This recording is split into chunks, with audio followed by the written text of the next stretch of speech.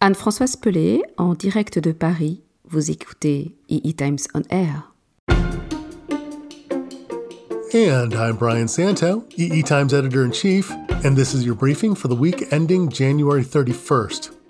In this episode, the Trump administration has been pressuring economic allies to ban the installation of Huawei 5G network equipment. The United Kingdom just said it will not accede to that demand. But the story is actually a little more complicated than that. Also, there are efforts all around the world aimed at building a thriving high-tech economy. It's not as easy as it sounds, however. France is deliberately trying to emulate the organic processes that resulted in Silicon Valley. Is that even possible? For starters, where do you start? Europeans are far more protective of their digital privacy rights than citizens in other markets. French President Emmanuel Macron explained that could be where France can innovate and develop technological expertise without having to compete head-to-head with giant international conglomerates. Privacy is one of the preconditions of any innovation. And it will be an increasing concern for a lot of people. During years and years, nobody dared basically to address this issue. And we had some scandals on the other side of the ocean. And suddenly everybody woke up. The fact that we started to work at the European level and we put in place this new regulation to protect privacy regarding data in Europe made, for instance, Facebook, which experienced this bad story with Oxford Analytica.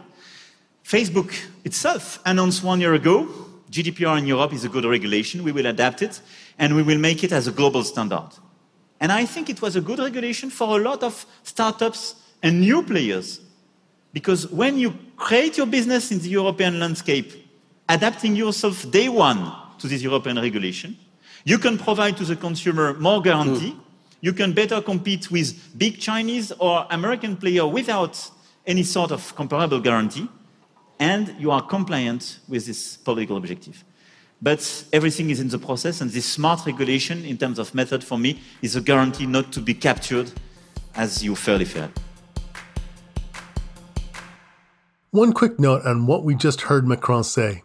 He talked about a scandal with Facebook and Oxford Analytica. The name of that other company is actually Cambridge Analytica. The reference is to 2018, when it was discovered that Cambridge Analytica had harvested the personal information of millions of Facebook subscribers and used it for political purposes.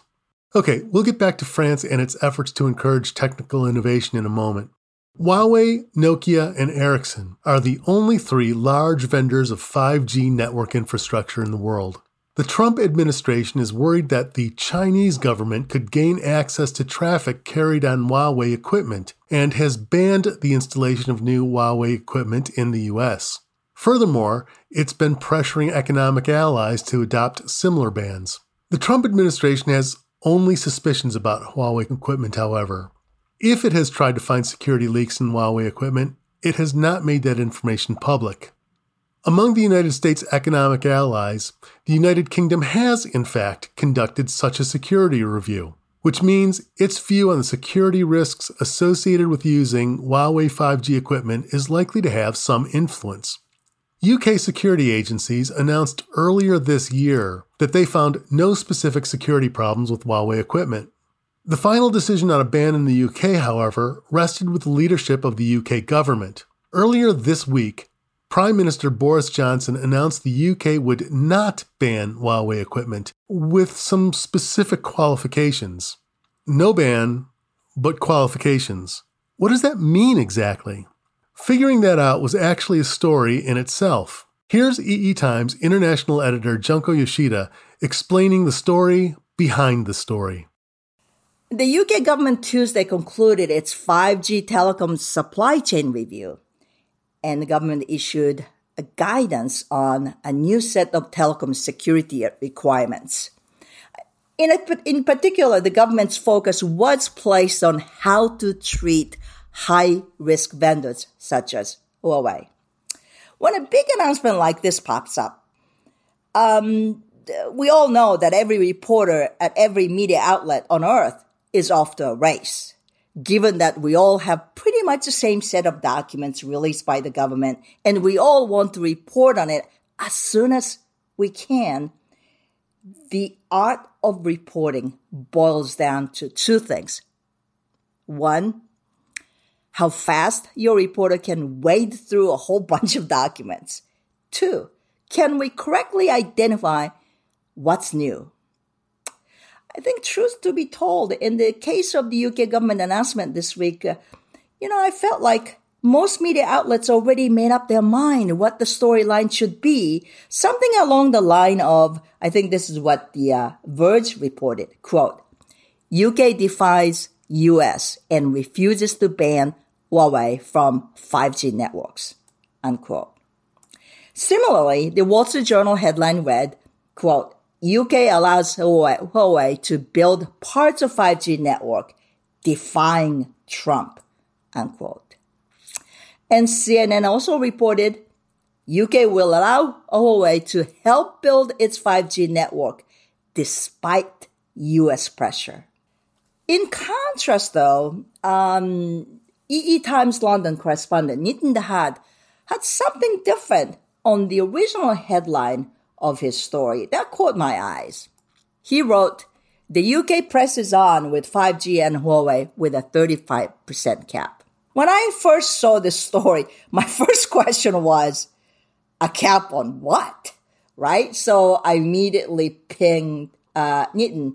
I'm here in Madison, Wisconsin. Nitin is in London. But I pinged him on Skype chat. 35% of what, Nitin?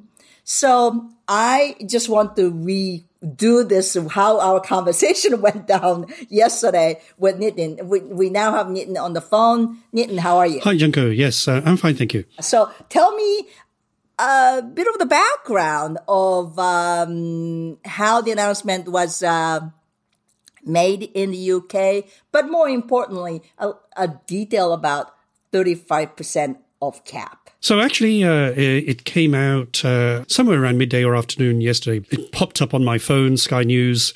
First, put it up, and I couldn't find anything. But then a few minutes later, I found everything on the National Cyber Security Centre website, as well as the UK government website. And it was pretty well coordinated because you obviously had the big meeting chaired by Prime Minister Boris Johnson. Then the digital minister made the announcement, which is short and sweet. And then you had the National Cyber Security Centre put out it's actually 4 documents, but 4 on the website, but 2 of them are pretty long. One is the security analysis and one is a blog by Ian Levy explaining it, who's the director of the National Cyber Security Centre. So yes, I would say very well coordinated in terms of getting everything out. And I was pretty much able to read the documents almost 10 minutes after I saw the Sky breaking news announcement. Why did you decide to focus on cap? I didn't actually. What I know at EE Times, what we try and do is sort of get behind the story. And I'm not really political in what I write. So I didn't want to follow everybody else. And also because, we have very much a sort of technology and sort of business of technology audience. I thought, okay, where is the story here? So, and I think a lot of people did say about the 35% cap, but they didn't go into much depth. So that's why we did. And I think, going into that, the crux of it is in the documents, it says for 5G access networks, what the guidance is saying, and this is guidance at the moment, which they want to put into legislation at some point. So this is a telecom security review.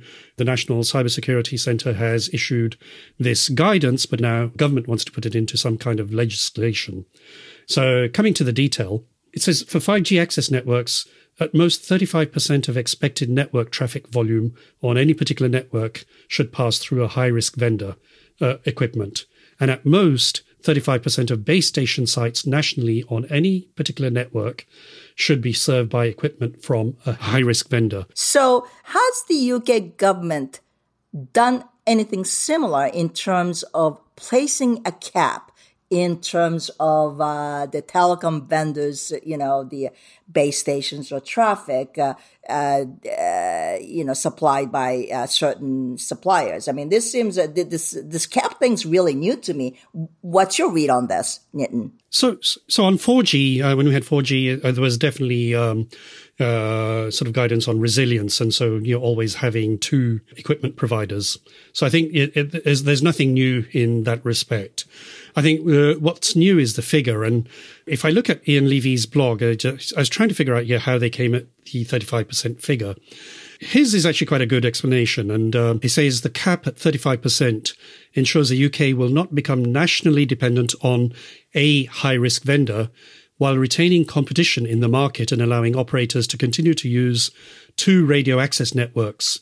So the calculation of 35%, they've been quite subtle about it to make sure that it can't be easily gamed. For example, somebody might use a high-risk vendor base stations in all the cities and then a non-high-risk vendor's products in this countryside.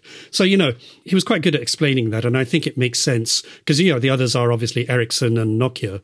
So I suppose 35% is like, okay, there's three vendors. Let's make sure all three get a chance. That's my take. But then, when I think about it, if I'm an operator in the UK, if I'm under this guidance, how am I supposed to calculate 35% cap, both on traffic and base station equipment? Well, base stations is not very difficult. You know how many base stations you've got. So it's a piece of physical hardware. That's true, yeah. In terms of traffic, when you think about it, you've got the core network, which is going to be commoditized hardware. So very likely you can measure traffic going through that. And then you've got the virtualized network functions on top, and that's all software. Again, if you look at the analogy would be, for example, with sort of Google Analytics. Just as an example, I'm sure there's ways of measuring what kind of traffic goes through both the core as well as the virtualized network. So I'm guessing there is a way of doing that. Right. Okay, so getting back to the original announcement by the UK, can you just do a recap on what they announced in terms of, I just focused on 35% cap thing, but on a big picture, what did they say about core and non-core network when it comes to 5G? Right. So very importantly, and we've gone into detail in our article in EE Times, but in sort of a high level, high-risk vendors will never be allowed on secure parts of the network. So they'll be excluded from all safety-related and safety-critical networks in critical national infrastructure. They'll also be excluded from security-critical core functions, which are in a sensitive part of the network. And, interestingly, I think a lot of media picked up on this, excluded from sensitive geographic locations such as nuclear sites and military bases. I think somebody commented, well, isn't a Chinese contractor building one of the nuclear sites here? So, I'm not sure how that plays, but that's not for us to comment. We're not political. And then limited to a minority presence of no more than 35% in the periphery of the network, known as the access network, which connects devices and equipment to mobile phone masts. So that's pretty much what it's saying. So the sort of like after the story was posted yesterday, I heard something about the BBC got in touch with you today. Is that right? Interestingly, yes. So the powers of social media, one of the BBC Radio 4 editors this morning tweeted me saying, can you get in touch? We want to talk to you. And I thought that's sort of piqued my curiosity, and being the inquisitive person I am, I sort of did, and I responded, and I then it developed into a conversation. We had a chat, and she said, "Oh, be on standby. We'll do a live interview with you with one of our main news programs, which is The World at 1 on BBC Radio 4." And so I was on standby. She said at 1:15 p.m. UK time. At 1:14, one of the producers called me up saying, we'll have to stand you down because we've had some breaking news. And this is normal with mainstream media. As you know, when you have breaking news, the last time I was stood down by breaking news was when Princess Diana started weeping, and one of my slots on BBC One television news from 9 o'clock news got pulled because of that. So, my second time being stood up by the BBC. But no, so So they were interested. I think what she was telling me was the editor saw our piece on EE Times and they wanted to talk to us, maybe because, maybe we had a little bit of a different take on it. No, that's an important thing. We try to differentiate our stories from others. But more importantly, I think you got to the intricacy of the set of security requirements that the government agency came up with. I think it's to be watched how this becomes laws, and people who run the networks in the UK are all for it, or I don't know if they have a say in it, but it's an interesting development to say the least, right? Yes, certainly is. And I think one of the questions that the BBC wanted to ask me is how are they going to measure this? And one of the things that also I think, in thinking about it, and discussing it with you and others is, well, is it going to be voluntary? Are the network operators going to have to sort of report it, do an audit and provide reports? Just like, for example, in the fabulous business model in the semiconductor industry, when you report royalties, you rely on the manufacturers to report the royalties to the IP vendor. Is it going to be that kind of thing? I actually don't know enough, and I'd love to maybe learn a lot more about that. We'll stay on top of the news. Thank you so much, Nitin. Thank you, Junko. Earlier, I noted that since the UK actually performed a security review on Huawei equipment, the UK's decision on whether or not to accede to US demands for a Huawei ban would have some influence with other economic allies. The UK made its announcement on Tuesday. On Wednesday, the European Union echoed the UK's decision, recommending to its member states that they should be able to use Huawei equipment, but installations in the network core should be minimized. Note that the EU can only provide guidance. Each member country can still make its own final decisions on the matter. It is no easy task to build a high-tech industry, and while it's possible to notch some successes, it's also difficult to build on those successes. Silicon Valley provides the ultimate roadmap. This enclave in California is still one of the few key focal points of the global semiconductor industry. There are specific elements of Silicon Valley's success. They include excellent engineering schools, innovative engineers, an entrepreneurial philosophy, and local sources of financing. A shorthand term for all of those factors together is startup culture. Silicon Valley organically grew into a place with a startup culture. A place where people with great ideas could gather, start companies to implement those ideas, and grow as businesses. Other places have tried and continue to try to emulate that success. That includes other states in the US and also other countries. One of the more successful efforts was established in France with a program called La French Tech. Here again is French President Emmanuel Macron. The translation is by our correspondent in Paris, Anne-Françoise Palais. Les Européens ont inventé la démocratie. Les Européens ont été au cœur des révolutions Europe was at the heart of previous industrial revolutions, and there is no reason why it shouldn't be at the heart of the next industrial revolutions. 5 years ago, no one would have predicted where we are today.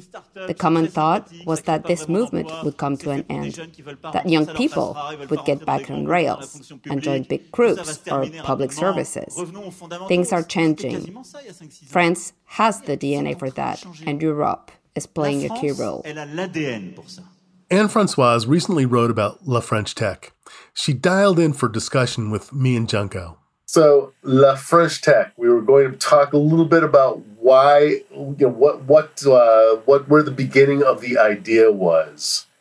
Because we've talked about Taiwan and their program to encourage startups, but La French Tech actually kind of preceded that. Oh, definitely. We were thinking that Taiwan, Yeah, Taiwan is copying France, in my opinion. Because I think no other countries, as far as I know, has done a nationwide campaign to encourage startups, especially in the field of tech, like France did.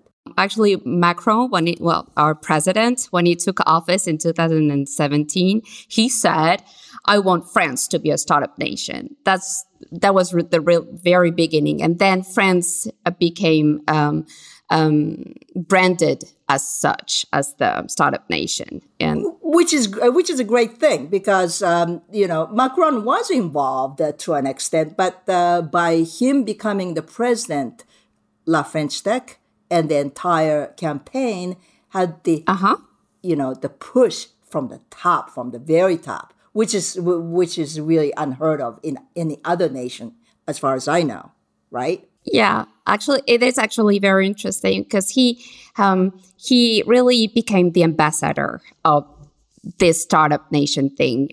He knows how to talk to investors. He knows how to talk to banks, to economic leaders. For example, earlier this week, we had Choose France in Versailles. So he decided not to do this big meeting with the global leaders at the Élysée Palace, but no, he decided to do it in Versailles. So he really makes it bigger, and that works in terms of visibility and attractivity. The Sun President. Yeah, exactly. Louis XIV. Yeah. Well, but I think the Brian, you asked us that what was the impetus behind the La French Tech, right? And you asked us if that is a job thing. I think there's definitely this job thing. The reason why I started out saying that back when I used to live in France, I used to interview a lot of engineers or the students just coming out of good technical schools. And, they have masters and PhDs. And you ask, I ask them that, so what would you like to do? And then a lot of those guys would say, La Poste. La Poste is post offices, right? But the Ministry of Post, that's a really, telecommunication. That's actually a pretty big job. Or EDF, GDF, that's like gas and oil company. So the electricity companies. So so the idea was working for big national entities was the end goal. But those jobs are limited. And, they're doing great things with R&D and so forth. There's big, powerful institutions, but their jobs are limited. So something like La French Tech was really, really important for France to sustain the economy, but also satisfy the very well-educated engineers in their endeavor to, capture their dreams. Mm-hmm. Well, I totally agree with you, Junko. Now it is cool. It is really cool. When you graduate from university or a big school in France, it is cool to work for a startup. Right. And that totally changed. Now they want to be entrepreneurs, to fight for their ideas, and so it's totally a different mindset. And that was just in short of like last 7 years. That really amazes me. As a traditional nation like France can change the culture so quickly. That totally astonishes me. And actually, it is at the basis of the creation of the La French Tech in 2013. They had three motivations. They wanted to federate a startup ecosystem. They wanted to accelerate the startup growth, and also to promote startups abroad. And so the turning point was at CES. In 2014, they started to have, I think, 35 startups. The following year, they had 120. And I think this year, they had something like 300. So they gained visibility. They gained press coverage. So that's why it became really nice to join a startup and to have this exposure. Because when you work for a big company, you work for a big project. You don't exist as you are. So it started to be different.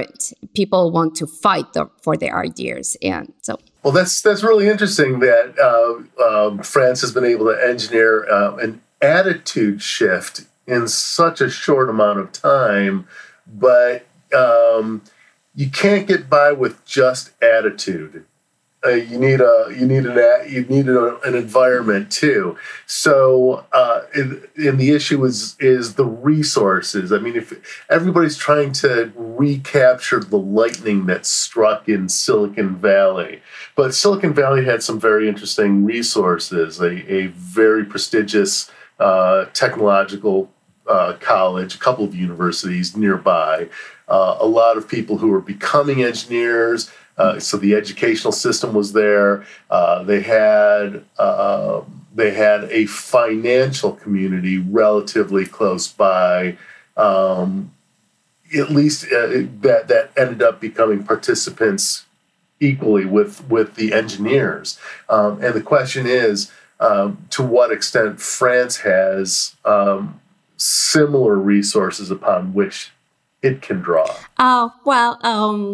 Well, it is not to the same extent as what you just described, but we have in France 1 million engineers, and we train every year 50,000 engineers. So that's something. And we have big schools. We have a newly founded school, recently founded school, École 42, École 42. So we have the educational resources. And then in terms of funds, cash, the La French is really working in that sense. For example, it really rose the money that startups received in the last 4 years. I think it moved from $2 billion to $5.5 billion this last year. So in 4 years, it's quite a change. People are starting to invest. We have 14,000 startups in France. So that it is moving. It is really moving. And it is a job creator. I think they envision that we're going to have an additional 25,000 jobs created this year thanks to startups. So they really are a driver for our economy. I think the phrase we use often is priming the pump, right? Getting the water flowing, and it sounds like the French government is doing that. Priming the pump doesn't work if you're pumping in a desert. You actually have to have something to. You have to have a reservoir to pump from, and it sounds like France has that. It was kind of a challenging question, but we're all aware that there are some enormous high tech companies based in France or doing operations in France, and there's a long history of. So we kind of spoke about this before we got on our microphones, but there's a strong tradition of mathematics in France. That's actually very true. Mathematics, physics, but also mathematics. And for example, we rank second after the US in terms of the field medal. Again, we have big schools, big research institutes that foster mathematics. And that's really useful, for example, for quantum technologies that are starting to gain visibility and exposure. Yeah, when Juan-François says big schools, and that's actually Grandes Écoles, and that's the most prestigious. How many Grandes Écoles do you have? There's a ranking, and I think that in the ranking, they rank 120, because I checked for my kids the other day, and they were 120, with Centrale Polytechnique being on the top. But Grandes Écoles in France is like really equivalent to the graduate school education in the United States. It's far more advanced than getting master's degrees in engineering in the United States. So it's a very different level. I just wanted to throw that in. Yeah, it is true. It's a 5-year degree, and you do intense mathematics, physics before you enter those schools. So it's a complete cursus. So there's the program is trying to generate an attitude and an atmosphere and an environment to encourage startups where the ideas are generated within France, but they're also trying to attract startups from the rest of the world as well. Is that right? Yeah, that's very true. So La French Tech is a French initiative backed by the French government, and they have hubs in other places in the world. I was talking to the co-founder this morning of La French Tech Beijing. So they're trying to attract French startups to set presence in, for example, in China or the US or anywhere else. And they also want Chinese talents to come to France and to maybe go to Station F and have a slot there. And again, it's really the idea of building an ecosystem and connecting the startups so that they can work together. Yeah, when Anne-Françoise says Station F, that is the it actually a big building that used to be a railroad station. And now it's rebuilt to house 2,000 startups, right? Yeah, I think so. Yeah. So it's a huge railroad station turned into the startup housing. I mean, it's a beautiful building, actually, Brian. It is. Yeah, it is. Yeah. So it's Oh, that's really cool. Yeah, it is very cool. And but I guess the point here is that. The groundwork is done, but at the same time, they want those, the people from all over the world to come, open the door and make the getting the visa easy. The France is known for a lot of bureaucratic red tapes, but they're intentionally lowering that so that they could bring more talents. And I think that's one of the things that I need to mention is that I did speak with several American companies who are actually now at Station F. And one of them actually came from Wisconsin. That really surprised me. And when I talked to several American startups in France, I asked them, why did you come to France? Aside from getting stipend, one of the things they said... Cheeseheads. Yeah, cheeseheads, yeah, right. Yeah. Well, cheese also. La fromage. If you're a cheesehead, where else would you go but France, right? Yeah. But the interesting thing is that one of the startup guys said that he was advised by a professor at Stanford, if you are doing anything to do with medical things, you might want to start with somewhere that is very difficult get the approval. In other words, that Europe is complicated, right? I mean, Europe consists of different countries and they have different laws. And in order to scale your business beyond your home country, you really need to learn how the different laws in different regions work.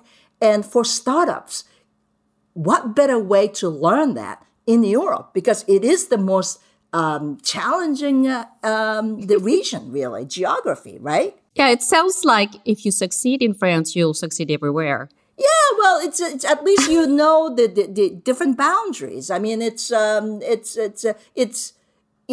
a given that if you succeed in France, you succeed everywhere. But if you just grew up, if you actually started your company in the United States and knowing only the U.S. regulations, you may succeed in the U.S., but you don't know how to do a business at all outside the United States. And in a global economy, that's a minus. That's a negative, in my opinion. I agree that in France, administrative services are so tough. Yeah. And it takes so long to get things done. But we've done some progress. We're getting there. It's better. And with the French Tech, or for example, as you said, Station F, things are getting easier and faster. Yeah. They're really helping entrepreneurs. And one last thing that I want to throw in, though, Brian, here, is that really the idea of having your startup in Europe is actually interesting in a sense that, for France, there's a vested interest, right? But France wants to assert itself as a nation. And Europe also wants to assert itself as a digital, Macron always talk about digital sovereignty, right? And is like they don't want to get bulldozed by U.S.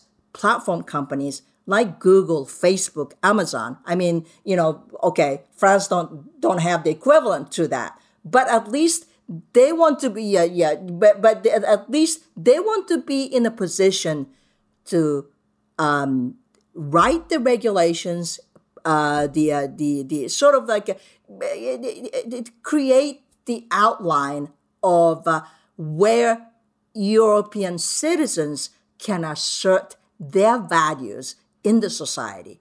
Good example is GDPR, privacy, right? And this was a very successful regulation because now Facebook of the world. I mean, anyone who is doing anything to do with the dealing with the collecting Privacy. data, privacy. I mean, this has become this is a regulation in Europe, but this has been now accepted as a global practice to protect privacy. So something like this, Europe wants to assert itself, but Europe doesn't want to be the one saying that, well, we can create all those regulations, but we don't have any companies to back it up, or the companies that have their own technology. Yeah. That's why startups are really, really important for France or any country in Europe, actually, right? So should I ask the usual question? I think we kind of touched on this earlier, but the perception of France from everybody else is this is a country where it's hard to do business, right? Yeah. Now, we've already kind of alluded to the fact that President Macron is trying to change that, but has he been successful? I think so. I think it's successful. I don't know. It might be too positive. Early. Yeah. Surely. I would say that he has made things move from stagnation to renewal. We really have I think that from the outside, there is a new idea of France. France is moving while it was just stagnating. So that's in that sense, he succeeded. That's big. As Anne-Françoise can tell you, there's a lot of deep tech startups in France, not just applications. Yeah, very interesting ones in quantum computing, in AI, and sensors. Well, very cool companies. You can find the article that Anne-Françoise wrote on La French Tech on eetimes.com. If you got to this podcast from our website, there's a link to the story embedded in the transcript we provide with every podcast. The electronics industry has a long history, and every week we like to take a moment and celebrate some of the anniversaries of great moments in the development of the industry. So, Sherman, if you'll step into the Wayback Machine, we're going to set the dial to 1885, when AT&T began creating its long-distance phone network. 20 years later, in 1915, the company finally connected New York and San Francisco. On January 25th of that year, the company celebrated by having AT&T co-founder Alexander Graham Bell himself place the first transcontinental phone call. His former assistant, Thomas Watson, was in San Francisco to receive the call. While Bell and Watson were still connected, someone asked Bell if he'd repeat the first words he ever said over the telephone. Speaking into his handset, Bell said, "Mr. Watson, come here, I want you." To which Watson replied, "Mr. Bell, I will, but it would take me a week now." On January 27th, in 2010, Apple introduced the iPad, which, according to some people, changed the course of computing history. I'm still not absolutely certain I know what those people are talking about. I have an iPad. I like my iPad. I use my iPad quite a lot, and I have no intention of giving it up. And that said, I'm still not exactly sure what it's for. Do you have an iPad? Do you use it for anything you couldn't easily do using something else? Also on January 27th, this time in 1880, that was the day Thomas Edison patented his incandescent light bulb. It wasn't the first light bulb. It wasn't even the first incandescent light bulb. In the patent itself, Edison says it is only an improvement. But his improvements made electric lamps practical. One of the key improvements was the creation of a filament that lasted for months rather than hours. Now, oddly enough, he still hadn't devised that filament when he filed the patent. Instead, the patent mentions the use of cotton and linen threads, wood splints, papers coiled in various ways, also lamp black and something called plumbago, which I had to look up, and I found out it was just an old word for graphite. Eventually, Edison hit upon a carbonized cotton thread that did the trick. By the way, the first person credited with creating a functional, albeit short-lived, light bulb was Humphrey Davy. He did it in 1802. Now, not quite 50 years later, in 1929, General Electric proposed an event honoring Edison's improved light bulb. Edison had long before been cut out at GE, and the Edison family was reluctant to get involved. But Edison's old friend Henry Ford ended up commandeering the planning of the event, which ended up being called Light's Golden Jubilee. Ford, Edison, and Harvey Firestone of the Firestone Tire and Rubber Company got together and recorded a video during that celebration. Firestone and Ford asked Edison, who is apparently quite deaf at this point, what he thinks about the prospects for a young man getting into the industry. The audio is pretty fuzzy, but this is Edison himself. He responds that there's still opportunity and that inventions and discovery can go on forever. Yes, there's more openings than ever was. There's no end to the inventions and discoveries to go on forever. And that's your weekly briefing for the week ending January 31st. This podcast is produced by Aspen Core Studio. It was engineered by Taylor Marvin and Greg McCrae at Coop Studios. The segment producer was Katie Huss. The transcript of this podcast can be found on eetimes.com. You can find a new episode every Friday on our website or through any of the most popular places for podcasts. I'm Brian Santo. See you next week.